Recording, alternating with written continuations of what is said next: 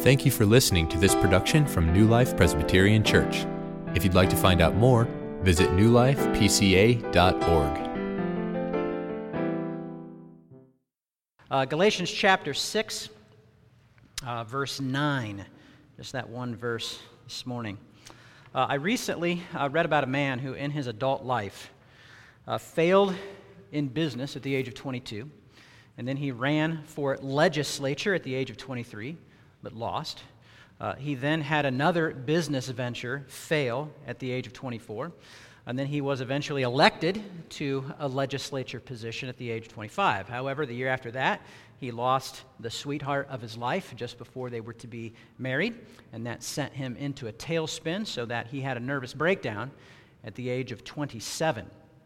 After regrouping, he lost a bid to become a governmental speaker at the age of 29. He then lost a bid to occupy the office of elector at the age of 31, and then lost a bid for a United States congressional seat 3 years later at the age of 34. 3 years after that, he was eventually elected to the United States Congress, but then lost that seat 2 years later at the age of 39. 7 years after that, he ran for United States Senator and lost. The year after that, he was a vice presidential candidate, and he lost at the age of 47. At the age of 49, he ran for U.S. Senate again and lost until he was eventually elected President of the United States at the age of 51. His name? Does anybody know who this is? It's Abraham Lincoln. I mean, his life is really a remarkable display of persistence and perseverance. Now, of course, the case might simply be that Abraham Lincoln was destined for political glory. But even if that were the case, if Abraham Lincoln was destined for political glory, it still required persistence and endurance and not giving up on his part. But listen, if you're a Christian this morning, you're destined for a far greater glory. But it's a glory that also calls for persistence and endurance and perseverance and not giving up on your part in the face of difficulties, disappointments, and delays. This is very consistently set before us throughout Scripture, this need for perseverance and endurance, and we see it very clearly here in this one verse in Galatians chapter 6, verse 9. And so that's what we're going to talk about this morning. We'll look a little bit more around the context of this one verse, but we're primarily concentrating on just verse 9 of Galatians 6 this morning. And so while you won't be standing for very long, I do invite you to stand for the reading of God's Word this morning from Galatians chapter 6, verse 9. This is the Word of God. And let us not grow weary of doing good, for in due season we will reap if we do not give up. The grass withers, the flowers fade, but the word of the Lord abides forever. You can be seated. In just this one verse this morning, the Apostle Paul is exhorting the Galatians, and he is exhorting us to not grow weary, to persevere in our spiritual journey. And as we consider just this one verse, there's a number of things that we need to understand. The first thing that we need to understand is the problem. What is the problem being identified here? Well, the problem is this danger that we face, the danger of growing weary. This is a very real danger. It's just one word in the Greek, and it's often translated elsewhere in the New Testament as fainting. The same word here in Galatians 6:9 is sometimes translated as fainting, and it carries with it this idea of growing in discouragement, of losing heart, of giving out, and of giving up. It's the idea in this word here. But why is this problem, this danger, this hazard so very real for us as Christians? What are some reasons why we would fall in to weariness? Well, let's consider some of those reasons briefly. First, this problem of growing weary reminds us that the Christian life regularly involves difficulties and hardships. And these difficulties and hardships can make us grow weary, because where you find difficulty and hardship, you will find your heart resisting them. Where you find difficulty and hardship, you will find your heart resisting them because you want comfort and you want ease. If your feelings are unpleasant, medicate them. If your relationships are difficult, end them. Of course, the problem with all of that in being a Christian is following Jesus often involves hardship and difficulty. And it can make us grow weary, and it can tempt us to give up. I mean, just be honest with yourself this morning. Are you sometimes tired of the call to live the Christian life? The call to make decisions according to the will of God? Do you sometimes grow weary following Jesus where He's leading you because you know that where He's leading you is going to involve hardship and difficulty? We grow weary in light of the hardships and difficulties that we inevitably counter in our Christian journey in following Jesus. But another reason that we can grow weary is we're trying to do too much. I mean, this stands to reason, right? If you're doing more than you can handle, you're going to get weary. You're going to get tired. And we might tend to think that being worn out, as long as it's for the work of God's kingdom, that's a good thing. But usually, it's not a good thing to be wearing yourself out, even for kingdom work. And the reason it's usually not a good thing is because it's usually fueled by misguided motives. Doing too much is usually fueled by misguided motives. Doing too much is sometimes a sign of pride. The reason you're doing too much is because you're not so much seeking after God's glory, but you're seeking after your own glory. And the more you do, the more you get noticed, and the more you get noticed, the more glory that goes to you. Does that sound familiar to you? It sounds familiar to me. But listen, if you're chasing after your own glory, you're going to grow weary. Because you're not designed to receive the glory. God receives the glory. But doing too much can also be a sign of guilt. Not just pride, but it can be a sign of guilt, that you fear you're not doing enough to secure God's favor. Or actually, it could be more horizontal than that. You fear that you're not doing enough to earn the acceptance of other people. And so you're doing too much because you're a people pleaser. You've made pleasing people an idol, and you need their acceptance. But we also feel sometimes that we have to earn God's acceptance. And so this is, of course, also another sign of pride. This is rooted in pride and a failure to understand the gospel, that we can and we must do enough to earn and merit God's acceptance. But if you're seeking acceptance in anything other than the finished work of Jesus, you're going to grow weary and you're going to become discouraged. If you're seeking that acceptance in anything other than the finished work of Jesus. We can also grow weary because we're laboring in our own strength. We're relying on our own strength in our sanctification, our growth in holiness, and also in ministry, rather than in relying in the power of the Holy Spirit. This is, again, of course, rooted in pride. We think we can accomplish our own holiness and we can serve in ministry in our own strength, and this can lead to the problem of growing weary. Is this what makes you weary and spiritually discouraged, being worn out of laboring in your own strength? Well, how could you tell? How do you know when you're laboring in your own strength? Well, I'll give you a litmus test. Here's a really good litmus test. Your prayer life. Is your life empowered by faithful and consistent prayer? If it isn't, no matter what you want to tell yourself, you're probably laboring in your own strength rather than relying on the power of the Holy Spirit. But a fourth reason why we can grow weary and get discouraged is because our spiritual growth can seem so slow. And the evidence of such growth can be really hard to detect. In other words, we grow weary and we get discouraged because we begin to wonder what any of it matters. Why does any of it matter? What exactly are we accomplishing? How has following Jesus made a difference in your life? How has it made a difference in your circumstances? How has following Jesus made a difference with that battle of that one specific sin that continues to hound you? How does it make a difference in your character? I mean, a lot of us, if we're honest, following Jesus has made life seem harder. And so we grow discouraged and wonder what difference it makes, because spiritual growth seems so slow and there's not immediate results. And we've grown accustomed to having immediate results in our culture, right? If we have to wait for anything, we become quickly discouraged. We grow weary really fast because we're convinced it doesn't work. If it's not happening fast, it doesn't work.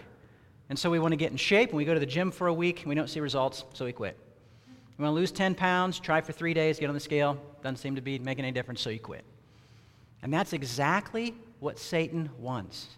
He wants you to expect immediate results from your spiritual labors, and then when you don't see them, you grow weary and you give up. Satan wants you to labor in your own strength. Satan wants you to try to do too much out of pride or guilt or the idol of people-pleasing. And he wants you to bank on a discipleship that's filled with ease and comfort. So then when you encounter hardship and difficulty, you lose your joy and you lose hope and you grow weary and you give up. That's exactly what Satan wants. Oftentimes, Satan's tactic in your life and my life is simply to get you to buy into these lies. And then he simply outweights you until you grow weary and you give up. It doesn't attack you directly. He just wants you to buy into these lies, and then he outweights you. So that this growing weary is a very real problem. It poses a real danger in our lives. That's why Paul tells the Galatians and us not to grow weary. And how do we confront this problem of growing weary? Well, that leads to the second thing. We need to understand the privilege. That can help us in this battle of not growing weary. Understanding the privilege. This is not just an exhortation to persevere through life's miseries until you can just die of natural causes. That's not what Paul is encouraging here. He's calling us to endure in something specific and in something of great value. Don't grow weary in doing good. It's very specific. Don't grow weary in doing good. Now, don't miss what Paul is saying here. If you're a Christian, you've been given new spiritual life. You are no longer dead in your trespasses and your sins. You're no longer totally depraved if you're a Christian, to use the language of Reformed theology. Do you know that? As a Christian, you're no longer totally depraved. You're no longer unable to do good, to use the language of Paul in Romans chapter 3. You've been given new life in the Spirit, and through Christ and His Spirit dwelling in you, you have the privilege of being able to do good. You can walk in good works that God prepared in advance for you to do. Don't grow weary in exercising that kind of a privilege, to do good of eternal value. But what is that? What does that doing good consist of? Well, we can gain some clues by looking at the broader context here in Paul's letter to Galatians. In verse 8, the verse right before the verse that we've read, this is what we read. The one who sows to his own flesh will from the flesh reap corruption. But the one who sows to the Spirit will from the Spirit reap eternal life. And so we see this contrast here between sowing to the flesh and sowing to the Spirit. And Paul tells us to sow to the Spirit. And so sowing to the Spirit is part of what it means to do good. There's a connection between doing good and sowing to the Spirit. But what does sowing to the Spirit mean exactly in terms of how we understand the good that is to be done? Well, note that earlier in Galatians chapter 5, Paul contrasts the works of the flesh with the fruit of the Spirit. See, same categories there. Flesh, Spirit, contrasted. Works of the flesh, fruit of the Spirit. So sowing to the Spirit means cultivating the fruit of the Spirit. Doing good means cultivating the fruit of the Spirit that we read about in Galatians chapter 5, verse 22. Love, joy, peace, patience, kindness, goodness, faithfulness, gentleness, self-control. Cultivating the fruit of the Spirit, not the works of the flesh. And not only is it not cultivating the works of the flesh, it's doing battle with the works of the flesh. It's putting to death the works of the flesh. It means not growing weary and persevering in the battle of the sins and idols that are in your heart and in your life. That's part of what the doing good means that Paul's talking about here. Putting to death the deeds of the flesh. Have you grown weary in that battle this morning? Have you grown weary in doing battle against your lust, against your anger, against your selfishness, or your jealousy, or your bitterness, or your laziness? Have you just resigned yourself to the reality that there's just certain sins in your heart that you're never going to get rid of? And you've accepted them. And are you telling yourself it's just part of who you are and you're never going to be able to change? Have you grown weary in the battle against the sins and idols in your heart and in your life? Well, remember the words of the Puritan writer John Owen, who said, "Be killing sin, or sin will be killing you." Don't grow weary in that fight. Keep fighting, keep battling. Put to death the works of the flesh and cultivate the fruit of the Spirit. So when that temptation to that reoccurring sin in your life strikes again with intensity, or when those old doubts creep back into your mind, when you fall into sin when you're tempted, and then you're tempted to fall into self-pity and despair and be overwhelmed with guilt, or when the stress of your circumstances threatens to overwhelm you, or when you feel like you're laboring in obscurity and no one's noticing, or when you seem like you're waiting an awful long time for God to act in response to your prayers, don't grow weary in doing good. A good example of this kind of perseverance is George Mueller, who was an English evangelist in the 1800s. And some of you may have heard the story before. In fact, I think Pastor Bob may have shared this story about George Mueller. When George Mueller was a young man, he committed to praying regularly for 5 of his unbelieving friends. Committed to praying for 5 of his unbelieving friends. And within the first few months of committing to praying for those friends, one of them came to faith in Jesus. It was 10 years later, after he started praying, that 2 of his other friends put their trust in Jesus for salvation. It took 25 years of George Mueller praying before the 4th friend was converted to faith. And George Mueller persisted and persevered and endured in prayer for 52 years for the 5th friend, who he never saw come to faith before he died. But this 5th friend eventually put his trust in Jesus shortly after Mueller's funeral. Prayed for that 5th friend for 52 years. That's perseverance. That's endurance. That's not growing weary in doing good. And what Mueller's example reminds us of is that doing good is not just about our own holiness. It's not just about our own sanctification, growing in holiness and putting to death sin. It's about relationships as well. It's about the people around us. And again, we find this in the context. The verse immediately following verse 9 that we read about doing good to everyone as we have opportunity. It's about relationships. You know, it would be really easy for us, after years of having 3 services, to move into the new sanctuary, go down to 1 service, and stop and rest and try to justify our weariness. But that would be wrong. The fact that we're going to 1 service and there's 3 services means we ought to have a little bit more energy. And so let us continue to pour in to our community. Let's not grow weary in doing good in our community, reaching out to the poor, reaching out to the needy, reaching out to our schools, reaching out to our nursing homes, reaching out to the lost who need to hear the gospel of Jesus. But we're to not grow weary in doing good to everyone around us, but especially to those in the household of faith. That's what verse 10 says.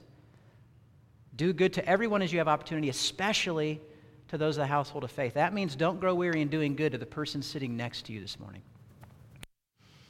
Don't grow weary in doing good to those here in the body of Christ at New Life. And what would that look like? Again, look at the context. Don't grow weary of confronting sin in the lives of those around you and calling them to accountability in their pursuit of holiness. That's what Paul talks about in verse 1 of Galatians chapter 6. If one of you is caught in a sin or a trespass, let him who is spiritual do the work of restoration. Don't grow weary in that. If someone is carrying a heavy emotional or spiritual burden, don't grow weary in helping people carry them.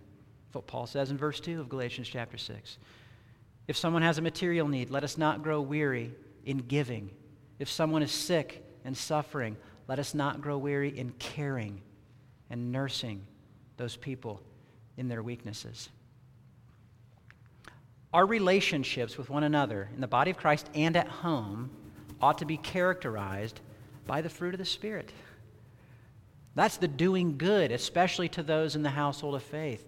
Our relationships ought to be characterized by the fruit of the Spirit, by love, by joy rather than complaining, by peace rather than petty conflicts, by patience rather than annoyance and irritation, by kind and gentle words rather than harsh and biting and gossiping words, characterized by humility rather than arrogance and insisting on our own way. These relationships ought to be characterized by self-control rather than damaging and manipulating emotional outbursts. That ought to characterize our lives at home. It's one thing to display the fruit of the Spirit to people that you see in the community every 3 months, once every 6 months, one time in your entire life. It's a whole other thing to show the fruit of the Spirit who are in your face and in your space all the time. And that's where it's really going to be tested. But of course, that's where it's really going to be hard, isn't it? Because then we have to deal with our own sins, and we have to deal with the sins of other people. Those relationships are going to be hard. But just because it's going to be hard doesn't give us license to grow weary and give up.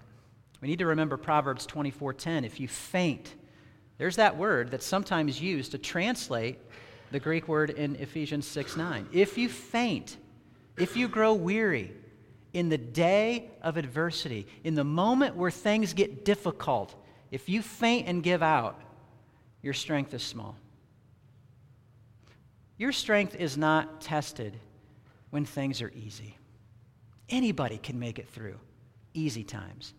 What about adversity? If you faint in the day of adversity, your strength is small. So don't grow weary and give up loving your spouse because it got difficult.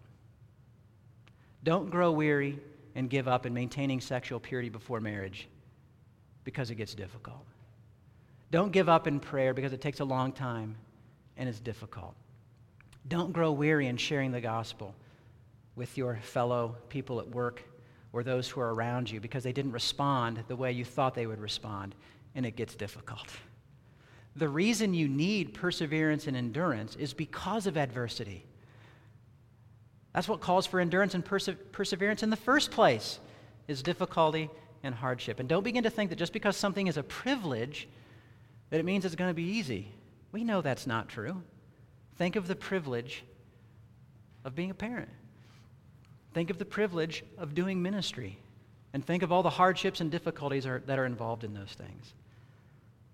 Don't grow weary in the privilege you have of doing good and following Jesus.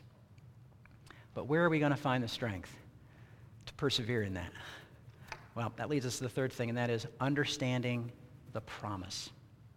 Understanding the promise. Paul is not just providing us with a well-meaning exhortation to hang in there, press on, keep at it, as if he doesn't know what else to say. He's providing us with a very clear, certain, sure promise. And that promise is, you will reap. That's what he says. That's the promise. You will reap. He's very clearly using agricultural metaphors here, right? He's talking about sowing, planting, and reaping. But that agricultural metaphor prepares us that this is all going to take some time. You don't get immediate results. A farmer doesn't go out and plant seeds, go out the next day and expect to see corn and tomatoes and beans. It doesn't happen that way. And most stuff in life doesn't happen that way. I mean, you don't get to see the fruit of wise, consistent parenting often for a really long time. It takes years before you begin to see the fruit of that in the lives of your children. It takes time and effort and diligence and hard work to develop skills in sports, or to get in shape, or to learn how to play a musical instrument. Doesn't it sound like noise a long time before it ever starts to sound like music? But with that effort and diligence and perseverance, you begin to reap some of the fruit of that. And it's the same in our spiritual life. It takes time, but you will reap. But there are no hard and fast rules for reaping in the Christian life. No hard and fast rules, just hard ones. Right? With most other things, it takes time. But here's the promise we have in the midst of that. The harvest is coming. You will reap in time. The Greek word for time here carries with it the idea of the appointed time, or the right time. That's why the ESV translates it as in due season, when the time is right. But you know what that means, right? That means the harvest comes in God's time, which may not be my time, and it may not be your time. We might have to wait, and that's why we need endurance. And that's why we need to cling to this promise in the midst of waiting, so that we can have an eternal perspective that's not dependent upon what our eyes see or what our eyes don't see at any given point in time. Regardless of what our eyes see or don't see, we have this promise that we will reap. Your labor in the Lord is not in vain. Regardless of what you see in your life right now, or regardless of what you don't see, your labor in the Lord is not in vain. What you have to ask yourself is, do you believe that?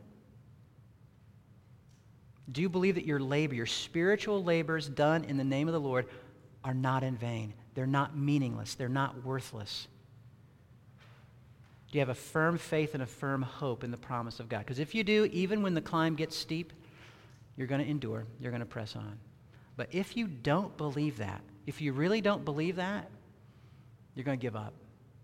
And you may hide the fact that you've given up.